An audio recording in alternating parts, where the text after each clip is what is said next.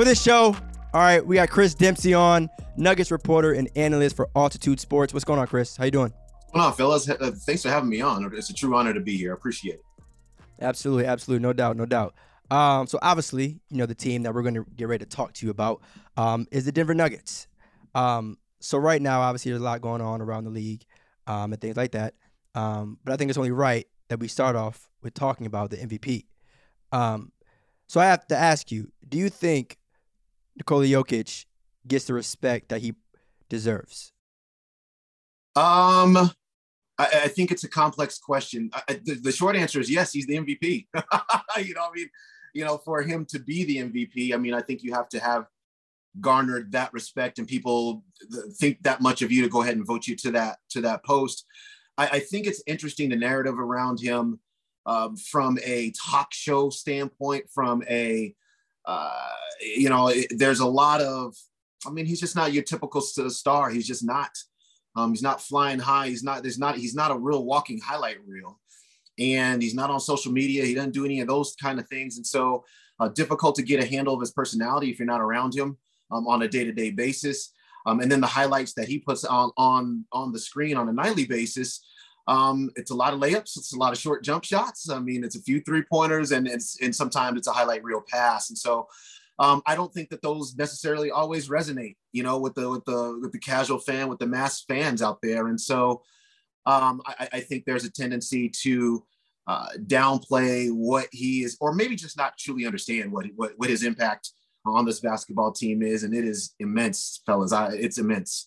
But I think both things about him, because even when he won that MVP last year, I think there was just a lot of talk as to should he win the MVP.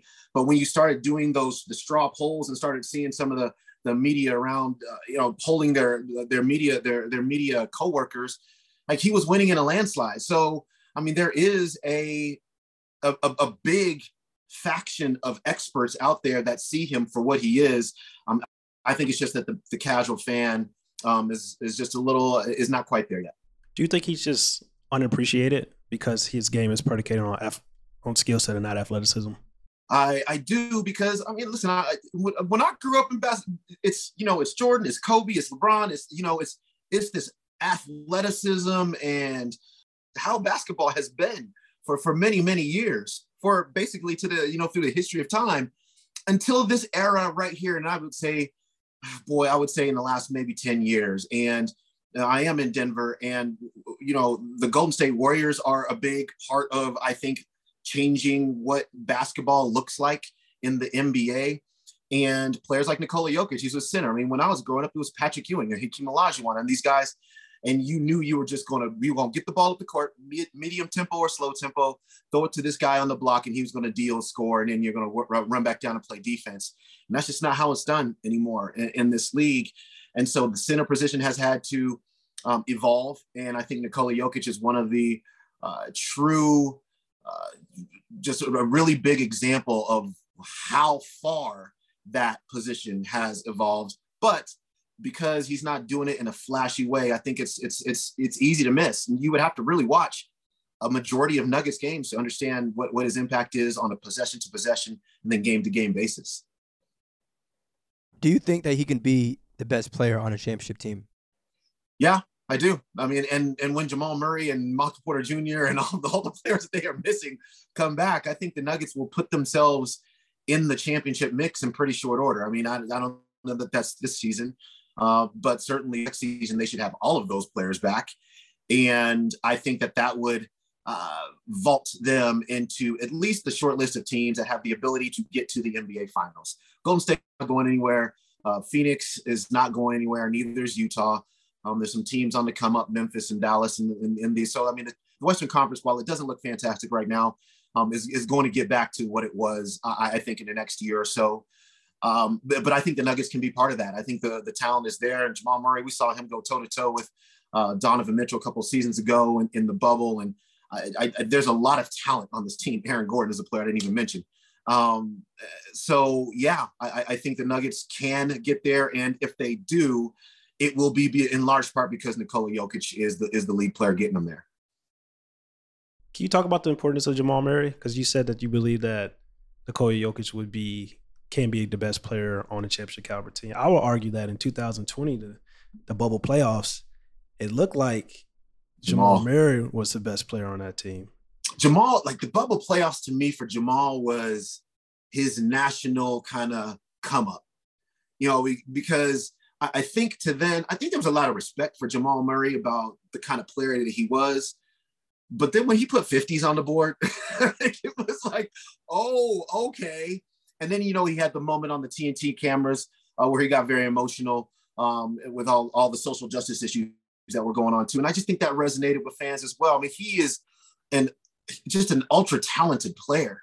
And he's the guy who's going to put the highlights on the rim. He's going to put the posters on the board and shoot the threes and shoot the arrows and do all the things. And so I think for a Nuggets standpoint, he's definitely the emotional leader, bar none. Like that's the guy, and they really miss him a whole lot. But then when it comes time in the fourth quarters of games and you need big shots to be taken and made, he's never shied away from that, not one single second ever. And he makes a lot of those shots. And he just, when you talk about the Nuggets, certainly here in Denver, it's a package deal in terms of that two-man game, that Murray-Jokic combo that sees them through all the wins and all the success that they've ever had.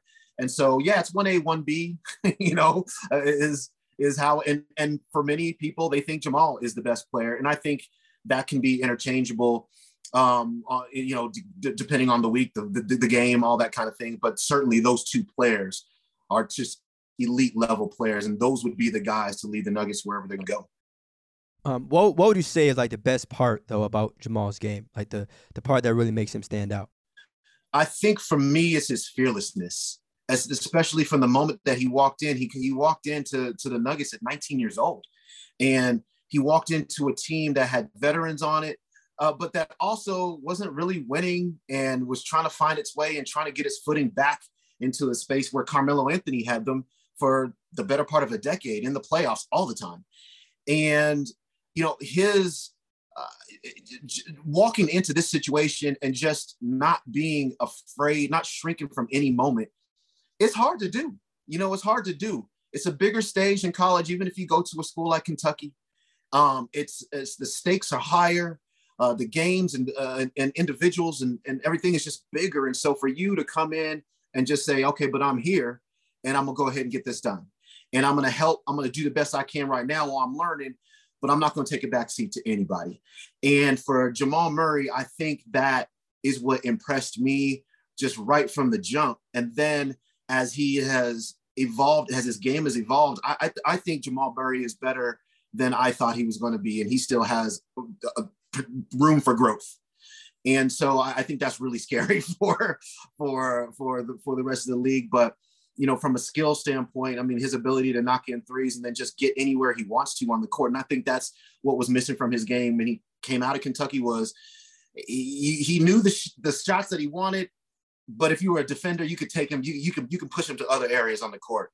And now you just can't do that. I mean, he's getting anywhere he wants. And plus he can score from anywhere in a way that he couldn't earlier. So, but it began with that confidence and that belief. And I think that's what's most impressive to me about him. Do you believe that the Denver Nuggets should allow Jamal Murray to come back this year if he's fully healthy, or do you think they should wait till next season? Yeah, that's a good question. I'm of a couple of minds about this. Prior to the season, I think I was more in my own headspace. I thought, there's no way he's coming back. I mean, you're talking about he was injured last April 10th, and then the season, or I might have these dates juxtaposed, but the season ends, I think, 2 days later than what he was injured in just a calendar year ago. And so for an ACL injury, which we know takes 9 to 12 months, okay, well, 12 months is after this regular season will be over. And so how do you come back from that in any meaningful way this season? All right, so that was before the season. But having seen him and his workouts and some of the stuff that he's doing in warmups before the games, I think there's a chance. I do. I think there's a chance. And he looks really, really good. And he's about 8 months now removed from that injury. So, I mean, the line that the Nuggets have given everybody, I mean, there's still a long way to go for him. And he still's got to get back in condition and everything else. But from a standpoint of we're starting to see him move side to side, which is what I look at when you're talking about ACLs. I mean, the straight line videos and the drop step, vertical jumps. I mean, I think those are all great, but those don't have anything to do with your ACL. And so once I start seeing explosiveness side to side and that kind of stuff, which I have started to see, it has started to change my mind a little bit. So I think there's a chance, but this is also a Nuggets training staff that has been very, very cautious with its players in the past. I mean, they sat Michael Porter Jr. out for his entire rookie season before they allowed him to play. And they're going to keep Michael Porter Jr., I'm sure we'll get to him in a second, out for as long as they need to make sure that his back is okay. But for Jamal Murray, I think that plays into his rehab as well. And so he's going to have to prove to them beyond a shadow of a doubt that he's ready to go. But if there's anybody that can do that, I haven't been around a harder worker in terms of that kind of stuff than Jamal Murray. So I think there's a chance. I really do. Yeah, and one thing, too, I want to touch on about Jamal and ask you is, where do you think he is in terms of relation in comparison to other young point guards around the league? Because obviously now the top ones that are getting shown a great amount of attention, you got Ja Morant, Trae Young, and things of that nature. But obviously with Jamal being injured, the intention really just isn't there. So when healthy, how do you think Jamal kind of pairs up with those other guys? I think he compares really well. And, for him also, he came in kind of as a combo guard. I mean, he wasn't a true point guard. I mean, he'll tell you he was a true point guard, but Kentucky basically never played him at point guard. I mean, they had Tyler Ulis at the time at point. And so he was basically the two, and he was a sharpshooter. He was knocking in 3-point shots for Kentucky. And so he came into Denver with the ability to play point, but probably more of a two, but he has worked himself into a space where he's a really good point guard. I think, you can play him on or off the ball. He's I think he's equally as effective now in both ways. And so I think what he'll show people when he comes back is you just forgot about him, it's easy because the point guard position in the NBA is unbelievable. It's unbelievable how many good players are at that position. And so on a night-to-night basis, you have to prove it, and you have to show, you go toe-to-toe with all these players. And he has, that's the thing is he'll do it again.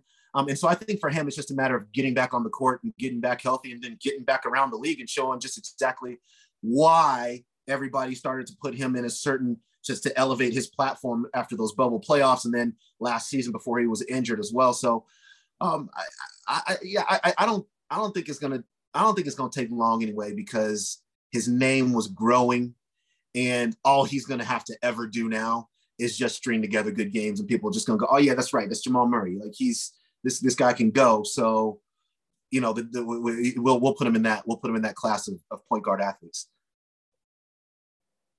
And so talking about, Jamal, as well as, I think the overall youth with the Nuggets, you mentioned Michael Porter Jr., right? Mm-hmm. So what is it going to mean for the Nuggets to have him back when he's fully healthy? Fully healthy is the big deal for Michael Porter. He's missing a lot of games, but at his best, I think for about a month and a half to 2 month stretch last season, we saw what kind of a devastating offensive player he can be. And I mean, he was shooting over 50% from three and taking like 6, 7, 8 of them. It just wasn't like, oh, he's taking 2.3 attempts, he's making 50% from the field. No, he's taking a bunch of attempts, knocking them all in. His shooting percentage overall was in the mid 50s. He's one of the most gifted offensive players I've ever seen, just in terms of how easily scoring comes to him, how easily and how effortlessly the jump shot, just the form is there. He just knocks them in. He can put 20 points on the board as if it was simple. And it's not simple to do that. It's not simple. So when he's on the court and at his best, along with Jokic and Murray, that's what I think gives the Nuggets a real chance to get themselves to the finals, because I think, especially in this league where you're talking about you need a duo, but it's much better if you have a trio of players that can really put points and production on the board. I think those 3 players would really, really make the Nuggets a dangerous team, but it's going to require Michael Porter to be on the court and to be healthy and to be improving in all the aspects that he needs to improve in. And so he just hasn't been able to do that, for the majority of his career so far, young career. And so for him, I really hope he is able to come back this season and show and put on the court again what he was putting on the court after Jamal Murray's injury prior to the playoffs. Yeah, he's special. I mean, to me, he's like a 7-foot Klay Thompson. Like, Yeah. he's just a sharpshooter. He's really good. My only fear about, even when they're all healthy, you talk about Michael Porter Jr., you talk about Nikola Jokic, you talk about Jamal Murray, is defensively. That's where I see that the Denver Nuggets like continue to struggle throughout the years. Like, what do they need to do to improve their defense as a team overall? But I think that's for the individuals. They got to improve individually. And you know what? It's funny that you say that. I think we started to see improvement there. So the Nuggets in the last couple of seasons have gone through these stretches of the season where if you take this 6-week sample size, they have the number 3 defense in the NBA. If you take this 6-week sample size, they're the number 23 defense in the NBA. And just this roller coaster, are we good this week or are we not good this week, has been a real issue for them. They started off the season, the first month of this season, as the number 1 or 2 defense in the NBA. But as soon as players started dropping off, their defense started dropping off. And so I think for them, it's just a matter of consistency. Michael Porter, it's a matter, and still will be when he comes back, a matter of getting better and continuing to improve, which I thought he made great strides last season and will make bigger strides this season because he cares. Because what he doesn't want is for a team to go, you know what, we're going to put you in the pick and roll action. We're going to attack you all game long, all season long. And, NBA teams, they have no shame. They will do that to you. And so if you internalize that and you don't want to be that guy and you take that and use that as fire to improve, you'll improve. And Michael Porter Jr. has all that in him. So I think he'll improve on that end. He will never be a lockdown defender, but that's not what they're looking for.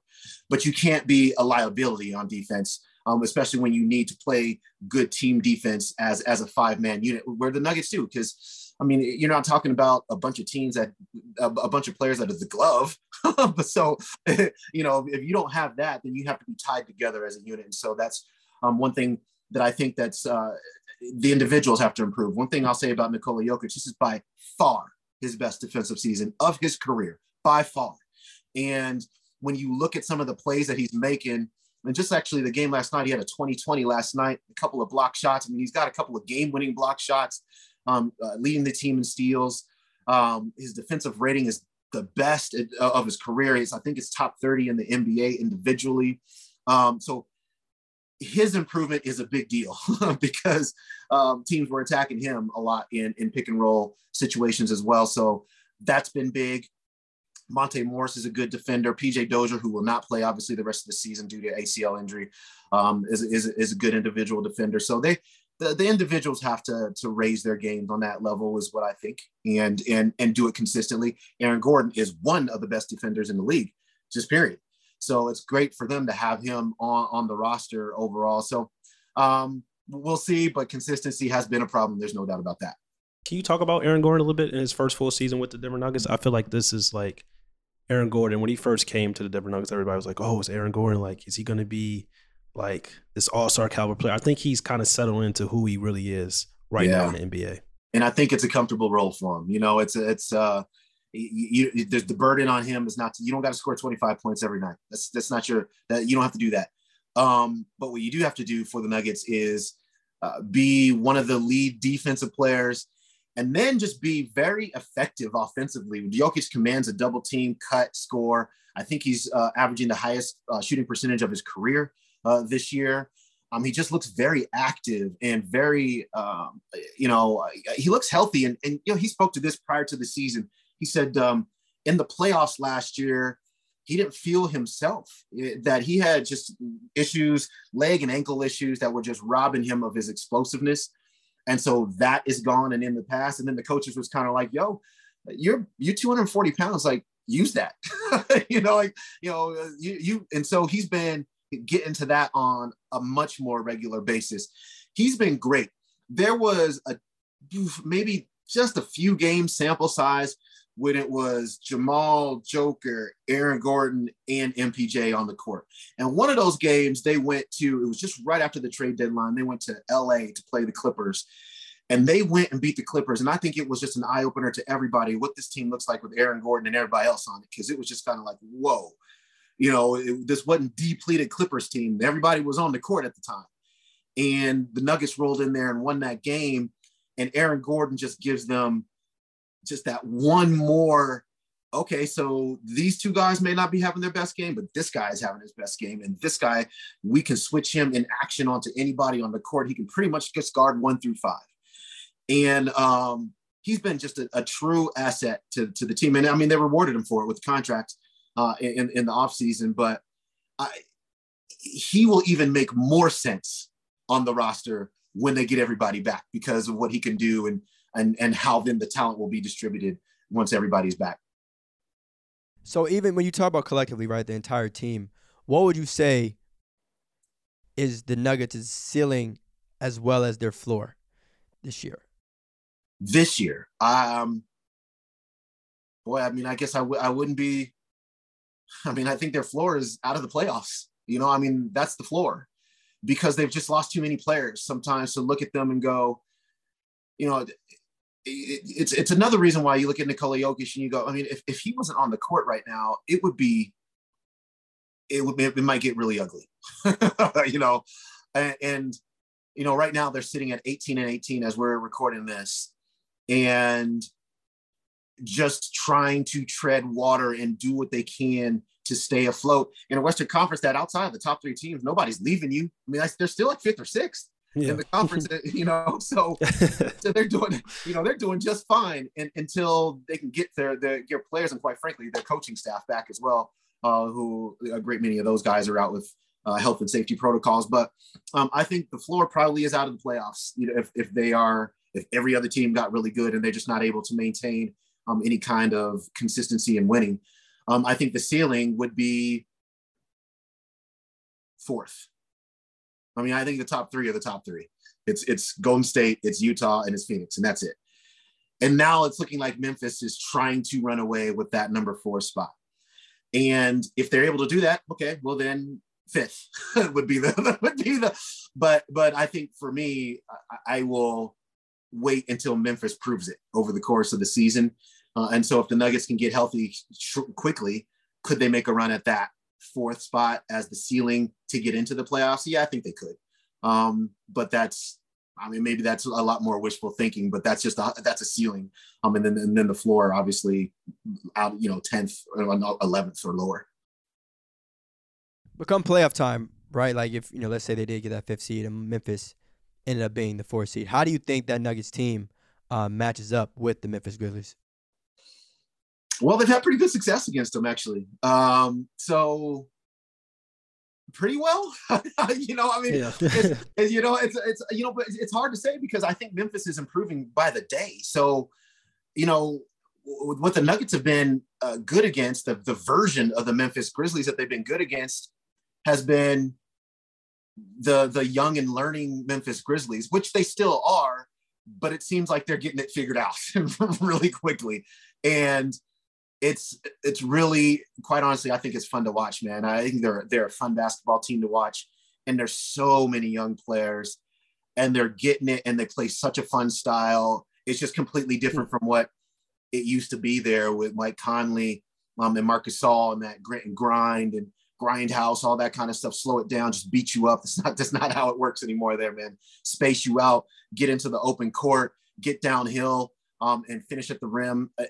And shoot threes. It's a fun style to watch, and they got great players. And so you can get yourself in trouble if you can't handle John Morant, which you can. But if you got to wall him off and then get out to some shooters, Desmond Bane looks fantastic this season. And I was wondering what kind of player he'd be coming out of TCU. But he is, and a credit to him, because I think he's this good because he's worked this hard. I think the player development staff is really good too, but I think he's worked this hard to get to where he is right now and is growing. But I think it'd be a really good series. I think it's 2 teams that quite honestly can't stop each other. So it'd be a high scoring series. I think to answer your question, I know you asked Christopher, but to answer your question, I would pick the Denver Nuggets to beat them. Mm-hmm. Like Memphis they're great right now, but they got to show me, kind of like what Christopher was saying, especially when it's like, I just saw Nikola Jokic beat Damian Lillard last season with basically the same team he got right now. So I don't think if you're a young team, You want to play like a team like the Denver Nuggets because they're going to attack you, they're going to get after you, and they're going to not be afraid of you. So, you know what? And the thing about them too is I think their offense is kind of as quiet as it's kept. It's a very hard offense to handle, like the Nuggets offense. Yeah. Mm-hmm. They just do so many things. They put defenses in so many bad situations that how do you defend against that for 48 minutes for 7 games? It's hard, which was one of the reasons why what Phoenix did to the Nuggets was really impressive last year. And even though the Nuggets were a little bit injured, I don't care about that. Just offensively, Phoenix really got into them and were able to force them into many bad games, which nobody else was able to do. So I think for Memphis, it would be very difficult to say, especially a mostly full strength Nuggets team, hold that team under 112, 115 points every night. I don't know if you're quite doing that. Mm-hmm. So, and then the experience the Nuggets already have, which is what Memphis is still trying to gain in the playoffs. I think that would give the Nuggets a little bit of an edge as well. And they got a guard that a lot of people don't talk about, but to me, he's a traditional guard, plays really hard, great defender. Campazzo, like, yeah, having him be on Ja Morant the entire series, that's gonna same thing can happen. Go ahead. Ja Morant would still eat. Yeah, of course, but But it's still about having that pest. He's a pest. Mm-hmm. It's kind of like what we saw in the NBA Finals with Stephen Curry and Matthew Dellavedova. Yeah. Stephen Curry was still cooking, but Matthew Dellavedova was on his ass 24/7. That's the type of energy Campazzo will kind of do with Ja Morant. And let's be honest, in playoff series, especially closely contested ones, all you're really looking for is the 2 to 3 possessions that swing momentum or change a game. Mm-hmm. So Ja can very well finish with 32 in a game, 34, but with 50 seconds to go, did Campazzo force a critical turnover that now separates the game out just enough that the Nuggets are able to close that game out? And I think that's what guys like Campazzo do. Plus, he's just going to make the play. If I had $1 for every guard he's made mad so far in just a year and a half of being in the NBA, watching him. I'm retired already because it's like every night somebody's trying to elbow him back or complaining to the refs. So it's funny. He is a pest, but he plays so hard all the time. The Nuggets he's been an interesting player to watch. And I think for him, he's starting to get into this space where he's offensively, he understands the system now, understands his teammates, can really run the offense. And if he can just score any kind of consistently, not to the 20 points level, 15. Just make sure that the defense didn't look at you at the 3-point line and go, I ain't guarding him. Mm-hmm. If they have to take steps towards you, now when that ball hits you, now you can get down on the closeout, you can get into the teeth of the defense, and now everything starts to happen. All the rotations start to happen. You find somebody that's open. You're really putting the defense in a tough situation. So I think Campazzo is really starting to grow into his best NBA self, just literally right now. And it's pretty fun to watch. And, when we talk about, that matchup, going against Ja and just overall point guards as a whole, Ahmad, you brought up the idea of what Jokic did last season and just his overall playoff success. But what does that mean, though? Like to know that Jokic is still capable of winning even without, a couple of his top players. I think what it does. See, I separate players out, the great players out into a couple of categories. One, you have the great players that just produce every night, 20, 25 points, 12 rebounds, the 11, 12, 13 assists, just high shooting percentages. They do this every night because they're just that great. Then you have the players who produce like that, and it almost always equals wins. Winners versus just productive players.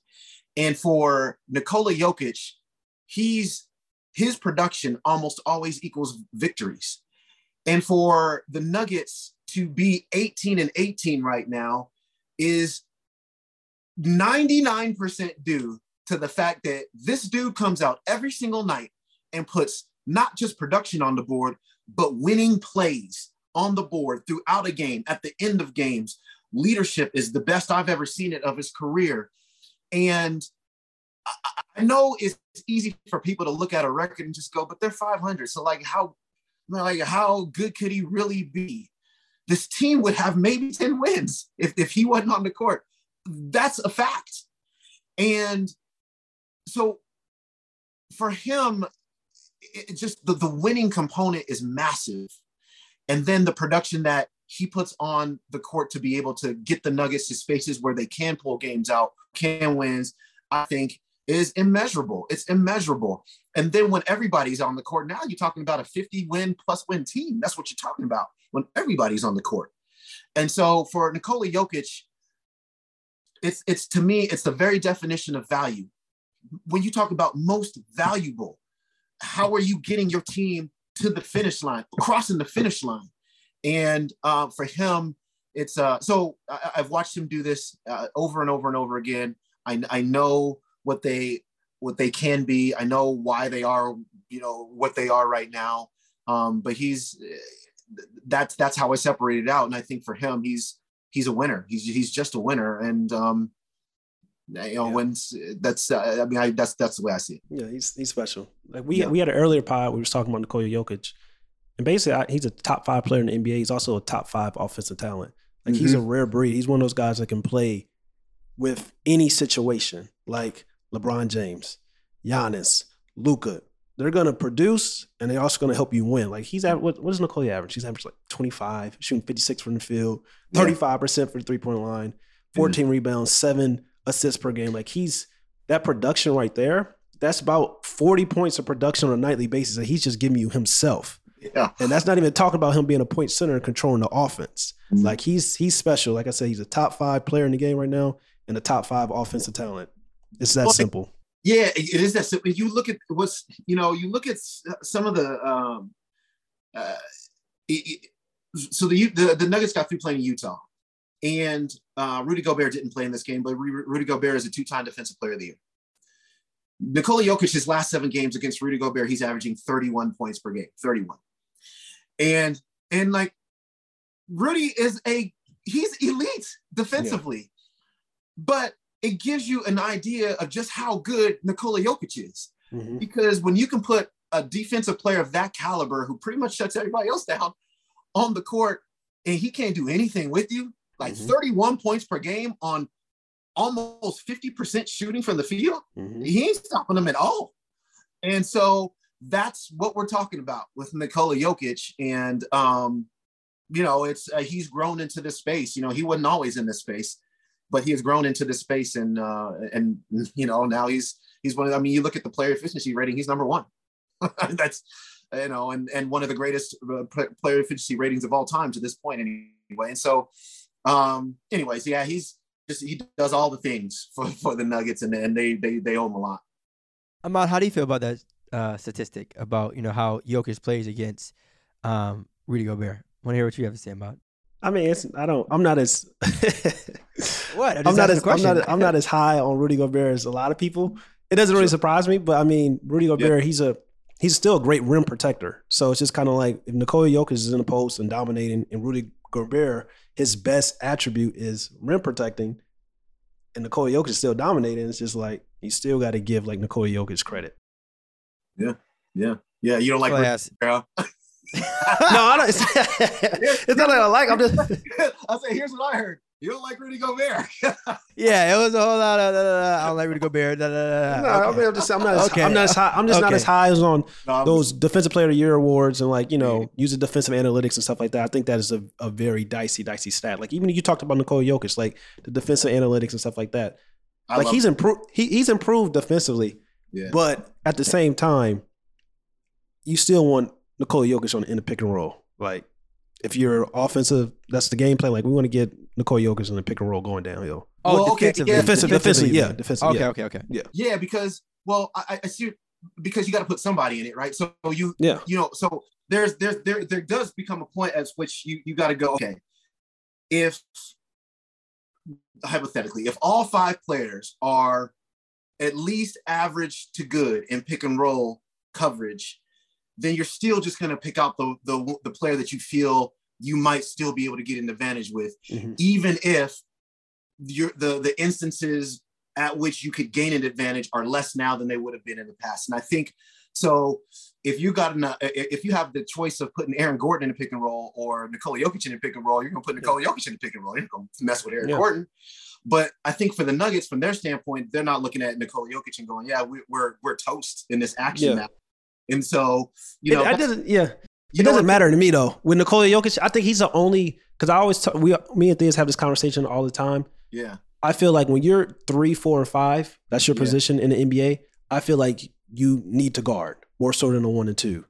Mm-hmm. But when Nikola Jokic, he's responsible for so much for the Denver Nuggets. Like if it's defensively like his rating is bad, or he's not giving this all on the defensive side of the court, I don't have a problem with it because he's responsible for everything that's going well and positive. That's with this roster. That's also with Michael Porter Jr. and Jamal Murray. Like, he's in the action. He's creating plays for them. So it's just kind of like, defensively, it doesn't really matter with me with Nikola Jokic. This is the very argument I had with Carmelo Anthony when he played with the Nuggets, because in Denver, he would get killed by the fans. He doesn't play any defense. How come he doesn't give more offense? I'm like, this dude's scoring 30 a night. It's hard to do, to be doing this, to be responsible, to take the offensive load, and then you want to lock down. See, there's a reason why we can always count on one hand how many players are great two-way players, because it's that hard to be elite on both ends. And if you're a scorer, if your job is to carry the offensive load, then just do that. Just do that. Yeah. Give me some effort on the defensive end. But you know what, though? If we need some buckets at the end of the game, like, we'll hide you. especially no, because you need to hear this. Let me break up this part. Especially when your game is predicated on skill set. It's not like Nikola Jokic is a LeBron or a Giannis type of athlete or a Paul George type of, or Kawhi. Like, his game is predicated on skill set. So to have expect his lateral movement to be defensively, it's like, all right, come on now. Like, you're doing the most. But go ahead, Theus. Oh, yeah, I just want to break up this, and it's anti-defense conversation that we're having right now. No. Let's just break that. So let's talk about it real quick. All right. So I see what you all are saying, of course, right? Like, if you're doing that much on the offensive end, the least your team could do is like kind of pick up the defensive slack. I get it. But at the same time, we have to acknowledge that some of the most recent like finals MVPs and just overall have been like two-way guys, or guys that get it done on both sides of the basketball court, right? And so I understand it. I get it. At the end of the day, no one can be energetic for 48 minutes. That's tough to do.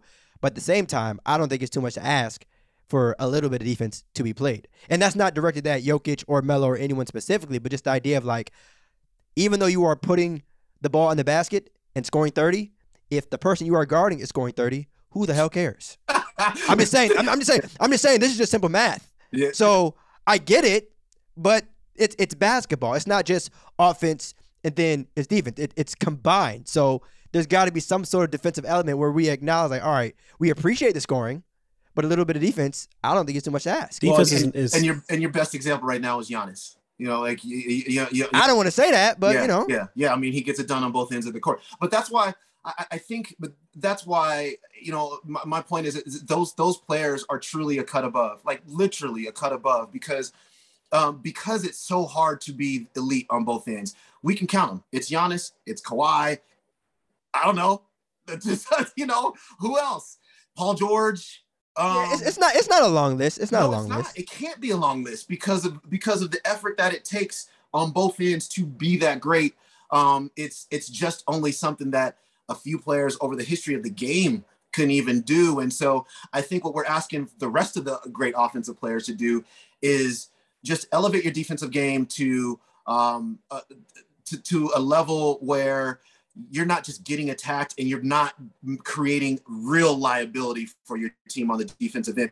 We've seen Steph Curry have to get better on the defensive end. We've seen Nikola Jokic get better on the defensive end. Like, these are some players we hope that James Harden continues to get better on the defensive end. I don't know, but that's why I think those players are amazing because of what it takes. But I also do love defensive analytics. I love them. I'm not a big fan of them. I love them. The only reason I'm not a big fan, because I can point to Giannis winning Defensive Player of the Year that year that he won when he was off the court. and Brook Lopez was on the court, the team had a better defensive overall rating. So it's just like, are you telling me that the Milwaukee Bucks were a better defensive team when Giannis was off the court, when Brook Lopez was on the court? So it's just kind of like, it's a very dicey stat to me. Well, okay. Yeah, I get it. I would say this. So when I was growing up and coming up, the defensive player of the year was just like whoever had the most blocks or whoever had the most steals. So, okay, but it's if you getting blown by like 12 times a game. I mean, are you really that great a defensive player? Or if you are a great weak side shot blocker, okay, that's good. But are you really the best defensive player? And I think what the analytics give you a chance to do is lend some credence to possession ability to be able to be stout possession to possession. So it gives you the ability to appreciate a Patrick Beverley more, the ability to appreciate a Drew Holiday more, guys who might not be putting up enormous steals numbers or whatever, but like you're not getting past them. Like that front line of defense, you don't have to have a rim protector in a real way because who's getting in there? Like nobody's getting in there, and or fewer people are getting in there, I should say. And that's, I think that matters. And I think to be able to quantify that in some way, I think it's a big deal. So you should marry that with now your blocks, steals, those kinds of deflections, those kinds of things. And then you could have a clearer picture of who the best defensive players really are. Yeah. I mean, that's true. Go ahead, Dave. Yeah, and I mean, I think you made a great point earlier too, Chris, is that like, you're not asking guys to be the greatest defender ever. Just do enough that, again, you're not always getting scored on the other end. Like just don't be a liability. You don't gotta be Kawhi. You don't gotta be Hakeem Olajuwon. Just don't be a liability. Don't be a player that they can just attack in the pick roll every single time. But yeah, go ahead, Ahmad. It's also a long regular season. I think people tend to forget that because when you say to me, defense is 90% effort, 10% skill. Like in the playoffs, like I've seen Trae Young really get after it defensively. I've seen Stephen Curry really get after it defensively. But in the regular season, when it's 82 games, and it's just like we know that in the playoffs, the game slows down because we're a half-court game. It's just kind of like that's when you see like, like defense is really important. And some guys that just stand out more than others. But like most of these NBA players, when it matters the most, they'll give effort, they'll guard and stuff like that. So that's why I never really get so worried about like defense during the regular season because I know in the playoffs, 9 times out of 10, everybody's going to be going 100% all the time defensively. Yeah. Yeah, and then how effective are you at that point in time? It's interesting the point about the regular season because I think the best teams are able to conjure that energy up. Let's just call it most nights. Nobody can do that every night, but then also are your habits good enough? If you haven't created the good habits during the regular season, are they good? Can you just flip that switch in the playoffs, or should you have given yourself a better foundation to be able to flip that switch in the playoffs? And so I think that's what some of these teams struggle with. Like Golden State's a good defensive team all the time. They're right now, you're looking at them being top 5 in defense, top 5 in offense. And that's when they were winning titles. It's just exactly what they always were. And so, you got to give teams like that credit for being able to just put that on the court the majority of the regular season and then still have the energy and then raise that up to the next level in the playoffs to go along with the offense. I think it's one of the things that makes Golden State truly great. They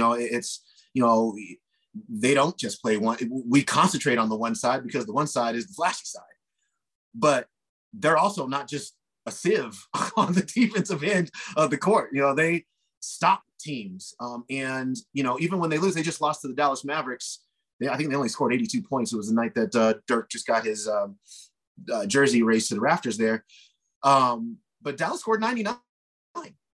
And on any given night, you put 99 on the board, you're losing that game. And so I guess my point is that even in a game where they didn't score, their defense would have been good enough on any other night for them to win that game. I mean, and so you got to be able to put that on the court. I think more often than not, create those good habits and then just have that level raised in the playoffs. But you're right. I mean, if it's January 7th, Tuesday, you just flew in the night before, like you're susceptible to not having a great game. Playing Orlando Magic, Indiana Pacers. Man. Sacramento Kings. Like, oh, let's go so hard. Like, Oh my goodness. these guys are NBA players, are human. It tends to Unnecessary happen. shade. Yep. Unnecessary shade.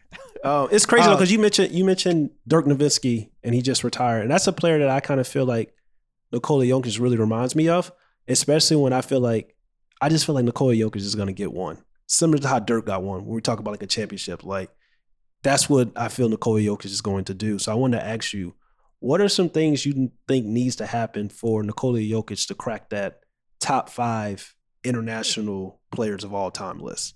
Yeah, I just think it's all winning, at this point, because I think the production will be there. The thing about the one thing that I worry about, worry is a little strong of a word, but I think Nikola is the kind of dude who can just one day go, all right, cool. I played and I'm leaving. I'm done playing basketball. I think he is a great competitor on the court. Basketball is not his end all be all. And so my point is this, for him to put up the numbers, the all-time numbers that you need to put up, you got to play a long time. you have to have a career that spans a lot of years. And the question is how many years will his career span? That's the question that I have.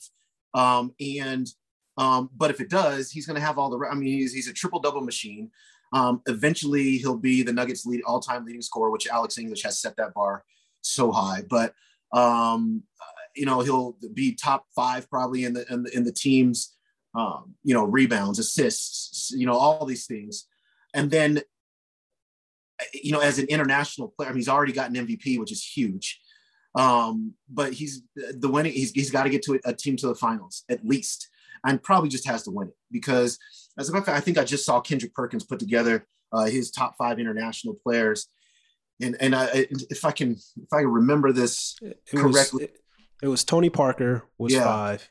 Number 4 was, who was number 4? Can't remember. I forgot. He had Dirk, Steve Nash. Yeah, no, number 4 was Steve Nash. Dirk Nowitzki was number 3. Yeah, no, I got it. I got it. It was number 1 was Hakeem. Number 2 was Dirk. Number 3 was Giannis. Number 4 was Steve Nash. Number 5 was Tony Parker. Yep. And so I think for Jokic, he could overtake Tony Parker, but Tony Parker has 5 titles. So yeah. Don't get disrespectful if you about to say something crazy, because Nikola Jokic is not top 5 international player of all time, even though he has an MVP. It's not disrespectful. Say anything. I saw your facial expression. What you about to say? You don't think a case can be made that Jokic is over TP? People don't know how good Tony Parker was, and I'm just gonna leave it at that. That wasn't the question. No, I don't. I don't, because I saw Tony Parker be the best player in the NBA Finals and win a Finals MVP. The same, and LeBron James was on that court too. So, and that was win the Finals MVP over Tim Duncan as well. So, I've seen Tony Parker be crazy in the playoffs. I don't know. What do you think, Chris? I think that Tony Parker's winning right now probably gives him a leg up. But I think that's I'll tell you what, the minute all Jokic will have to do for me is win one. And then all the stats will take over, plus a league MVP. And then I would probably just go ahead and put him over Tony Parker. But that is not to say, like, Tony Parker was truly great. And I would say this, what was amazing about Tony Parker to me was his ability to score in the paint at about 6'3", 6'2", not even that. He would literally lead the NBA in points in the paint, like in a league that had Shaq in it. And so he was really great. And those Spurs teams were great. But, the question you could always ask is, was he ever the best player on his own team ever? He was on the finals. He in the finals he was. First of all, we all know in the NBA finals he was. We all know that just because you win the finals MVP does not mean that you are the best player on that team. Right. When you do it when it matters the most, it's just kind of like, we all know that just because you win finals MVP does not make you the best. I'm not saying that specific finals he wasn't, but I'm just saying in general. But that finals that he did win it, he was though. Yeah, I think don't you think it says a little bit more about the however many games you've played in that series? Like, you just had the best 6 games or the best 7 games. Right. Versus that matters. So when we talk about the highest level, though, we're talking about the NBA finals. No, we're not talking about the Western Conference finals. We're talking about the NBA finals, though. No, true. But he's not better than Tim Duncan. No, it's not better than Tim Duncan. Of course Right. not. But I don't know if Tim Duncan wins those rings without Tony Parker. But he did. I mean, you can play that game with Did he win one? damn near every No, superstar. I think I said Tony Parker has 5. I think he's got 3. Yeah, he has. He didn't win the first one with Tim. No, Right. yeah, that was because he had David Robertson. Yeah, David Robinson. Yeah, everyone has had at least one like other superstar. That's you know, it's impossible to win. Tony Parker is one of the most underrated like I agree with that. players of all time. Like people forget how cold he was because he wasn't super flashy, but it was like every postseason, people were legitimately having questions like, "Yo, is Tony Parker the best point guard in the league?" That happened every postseason. Every postseason, people were like, "Yo, Tony Parker may be the best point guard in the league." And he always made the right play. You know, one thing I loved about him, especially when it came into the playoffs and then the finals, always made the right play. Never gave away a possession. Never, ever gave away a possession. If there's one thing that I just can't stand, even in these NBA playoffs now, is when you just see possessions thrown away. Yeah. And it's just like, oh, I'm going to try this pass. Don't try that pass. Like that pass is not getting there. Yeah. Like don't dribble into traffic. You're not getting to the rim. It's going to be a steal or going the other way. And with the Spurs, they made you defend. If they had 85 possessions in the game, you damn well better be sure that you defended 80 of them. Mm-hmm. You were in a battle and they never gave it away. And a lot of that was due to Tony Parker's ability just to control everything, force you to defend. Then he's got the floater. Then he's got the mid-range. He can still hit the 3. He gets you to the rim. You know, he really was underrated. Yeah, I'm not mad at Nikola Jokic being over Tony Parker when he wins a championship, just not right now. I think a better argument is like, will he be over Tony? He should be probably over Tony Parker and Steve Nash, because it's a legitimate argument. I can make that Tony Parker and Steve Nash. Like a lot of people may not agree, but like I don't know. It's that close to me. All right. I don't know if Steve Nash was a better basketball player than Tony Parker. I really don't. I think people get confused with those MVPs that he won over Kobe and won over Shaq, and then like he had a great, really like 4-year run that was really like super phenomenal. Yeah. Tony Parker had a really great like 10-year run of consistency, and a lot of people forget that. He also played with 2 Hall of Famers. He's a Hall of Famer himself. Right. Well, so is Steve Nash. So that argument is you act like Steve Nash. Steve Nash played with Dirk. He played with Amari Stoudemire. He played with Sean Mary. Sean Mary's going up could be a Hall of Famer this year. Who had more seasons where they were the best player on their team? Steve Nash or Tony Parker?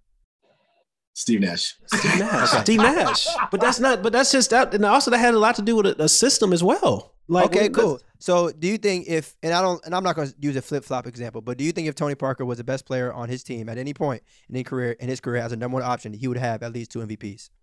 It depends is he playing in the Mike D'Antoni system? Sure. Yeah, I think he could have won an MVP. I think a lot of players could have won an MVP in that system.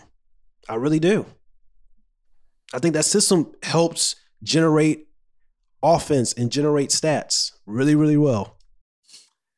And yet you should still be, it does. First of all, facts. It does. I watched a lot of people get contracts off of that Phoenix team that maybe wouldn't have got contracts. Come on now. But part 2 of that is, yet you still have to have great players to get you to the levels that you need to get to. And that Phoenix team never made the finals. It should have. There was a year that they played against the Spurs and things went awry, I think, with Amari Stoudemire. And I think maybe he was suspended for a game. They had San Antonio dead to rights, and they would have beaten them that year, but they didn't. And so then they never got there. And so you had Steve Nash and Sean Marion and Joe Johnson. Yeah, and like the team had so much talent.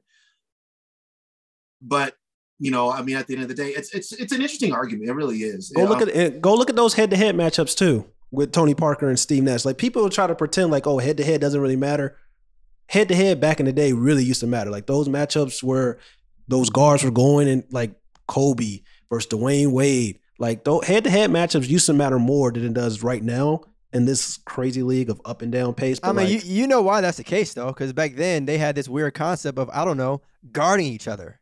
They had this weird concept of the cross matchups. Like what is that nowadays? Let's make sure this guy guard who's guarding you. Yeah. the best player guard the best player, and we call it a day. Yeah. Who's better? That's Very true. simple. That's true. Now everybody want to throw a strategy in the damn mix, and now everybody want to be like, all right, let's make sure he just gets his rest. Yeah. I mean, I get it. You know what I'm saying? Everybody want to be all, well rested and stuff Them like that. I'm just saying, them head-to-head matchups. I Favorite agree. TP. I agree. Mhm. All right. Well, that part. All right. But Well, look it up. I'm telling you. Stats on. Hey. So, Chris, one of the final questions I have for you, you mentioned Melo, I think, pretty briefly beforehand, but I think when we talk about Nuggets, it's only right that we talk about Carmelo. Mm-hmm. You have to. If you had to use one word to describe Melo's time in Denver, what would it be? I would say it was franchise changing, which is a compound word, but It's all good. It's all good. It was franchise changing. And I'll say this: I grew up here in Denver, and when I was a kid, it was about the time Dikembe Mutombo, that team, they were the first 8 seed to beat the 1 seed to beat the Seattle Supersonics. Dikembe Mutombo's on the court holding the ball. That was 1993. It was the very last time any Nuggets team did anything, 10 years. And then Carmelo Anthony shows up on the scene, and they immediately go to the playoffs. Every single year that he's here, and make a Western Conference Finals one of those years as well. And I know that there's a lot of fans here that are still salty about how he left this town, and I get it. But what he did for this franchise, I mean, there were a bunch of casual fans didn't even know this basketball team even existed in Denver. What is Denver? What is this place? There's a team there? Oh, okay. Now Carmelo Anthony comes from the East Coast. He lands here in Colorado, and everybody's kind of like, oh, okay. Listen, I guess we just see who these Denver Nuggets are.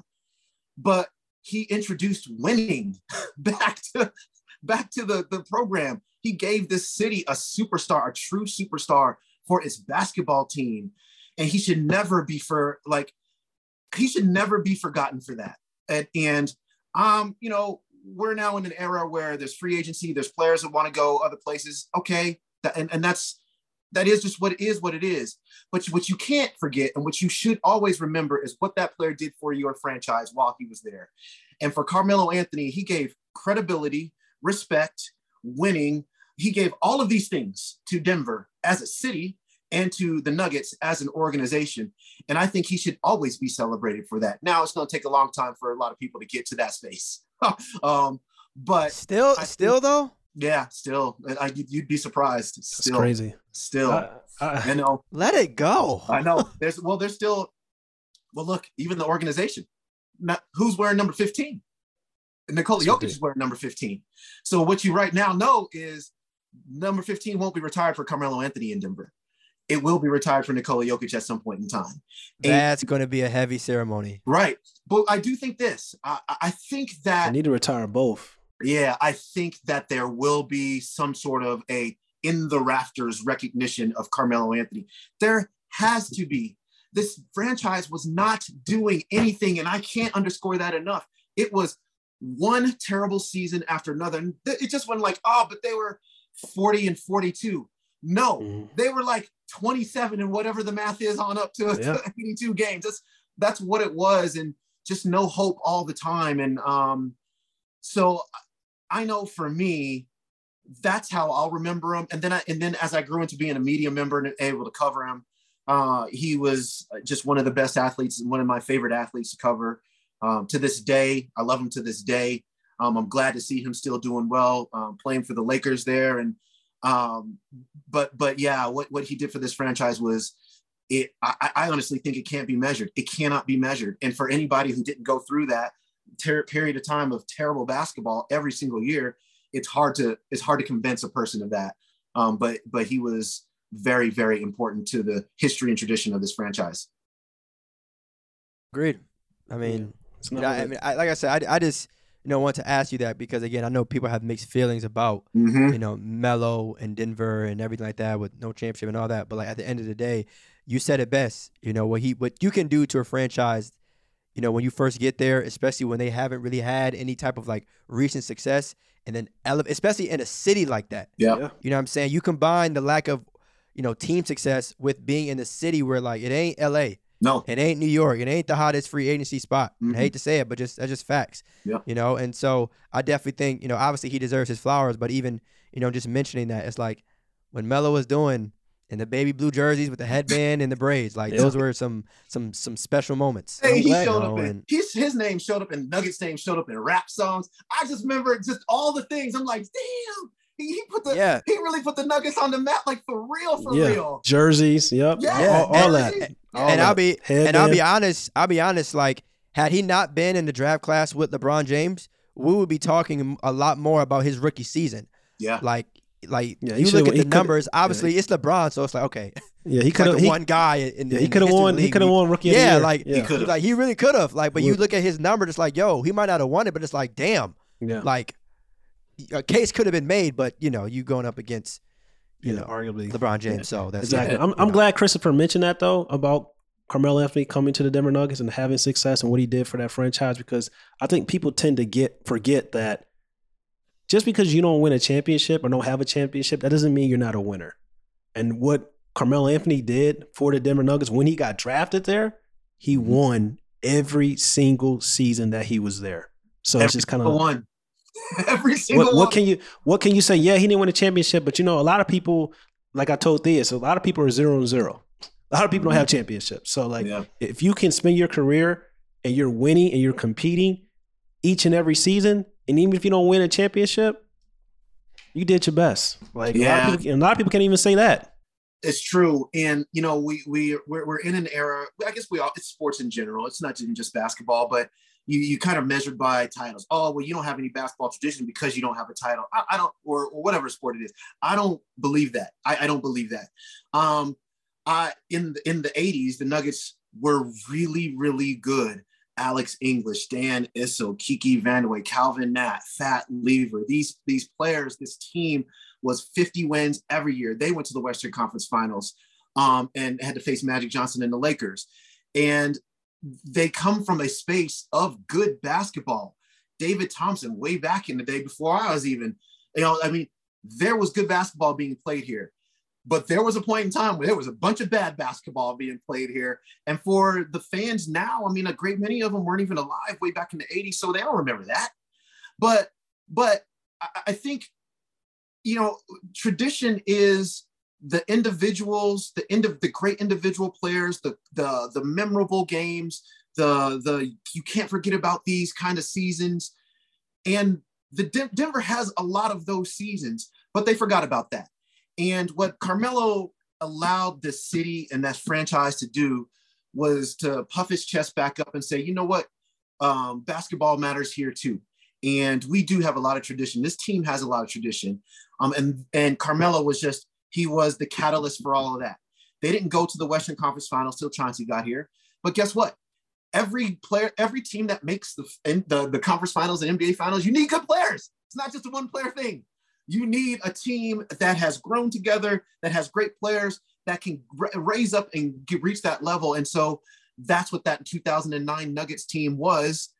And Carmelo was it, but it all began in 2003 when he was drafted here. And so that's how I'll always remember him. I'll die on that hill. Like it's not a popular opinion around here to celebrate his time here, but I don't care because he was great. And the reason why we have such high standards for Nuggets basketball right now is because he helped us think that we should have high standards for Nuggets basketball.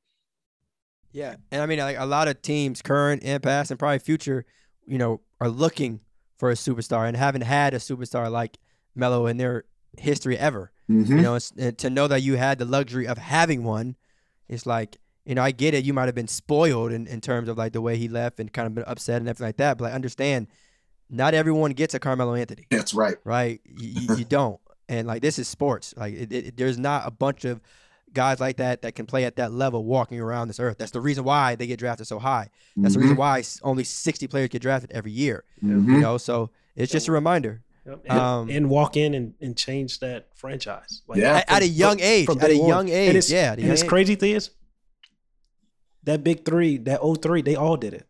D-Wade did it with Miami. LeBron did it with the Cleveland Cavaliers. Carmelo did it with the Denver Nuggets. A lot of people tend to forget about that when you talk about the 03 draft class, but they came in immediately and change that culture and say, you know what? We're going to start winning now. Yep. Because I'm here. Yep. So that's special. Amazing players. Mm-hmm. Yeah.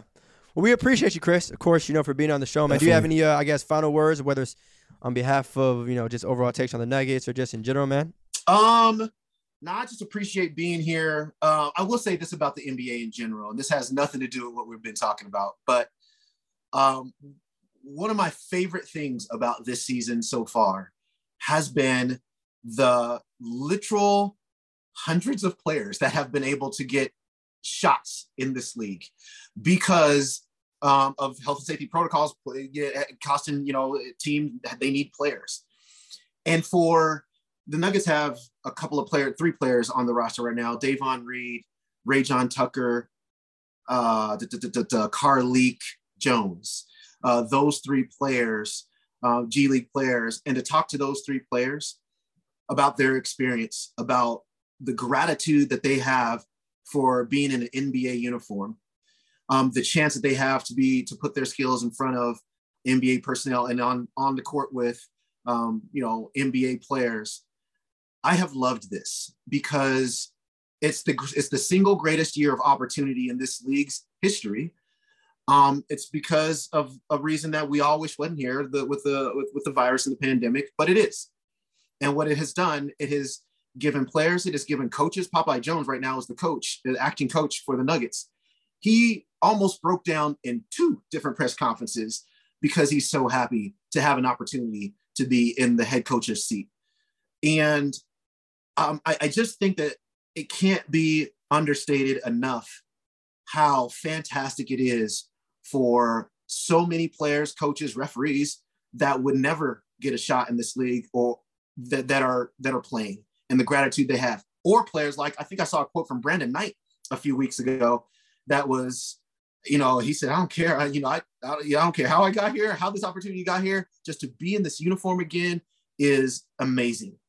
And that it underscores the sacrifice that these guys go through, the hardship, the adversity. You're down on yourself. Bobby Portis spoke to this last year after the finals. He said, I didn't know if anybody was even going to call me again, much less be on a court on an NBA championship team. It's not all glitz and glamour in this league. And as a matter of fact, it's mostly not.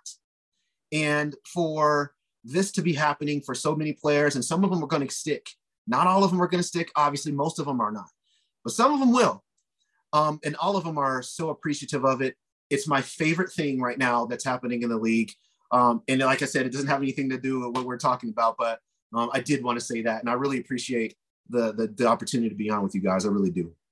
Oh, for sure. And I would just say too, going off that, it's definitely kind of cool to see so many guys, like you said, get, different opportunities to kind of, prove themselves again or prove themselves for the first time. And like, it's wild times that we're living in. Of course, we want everyone to stay safe, but at the same time, you sometimes just have to take advantage of your opportunity, no matter how it might present itself to you, so definitely congratulations to everyone that's kind of doing their thing in the league like that. Yeah.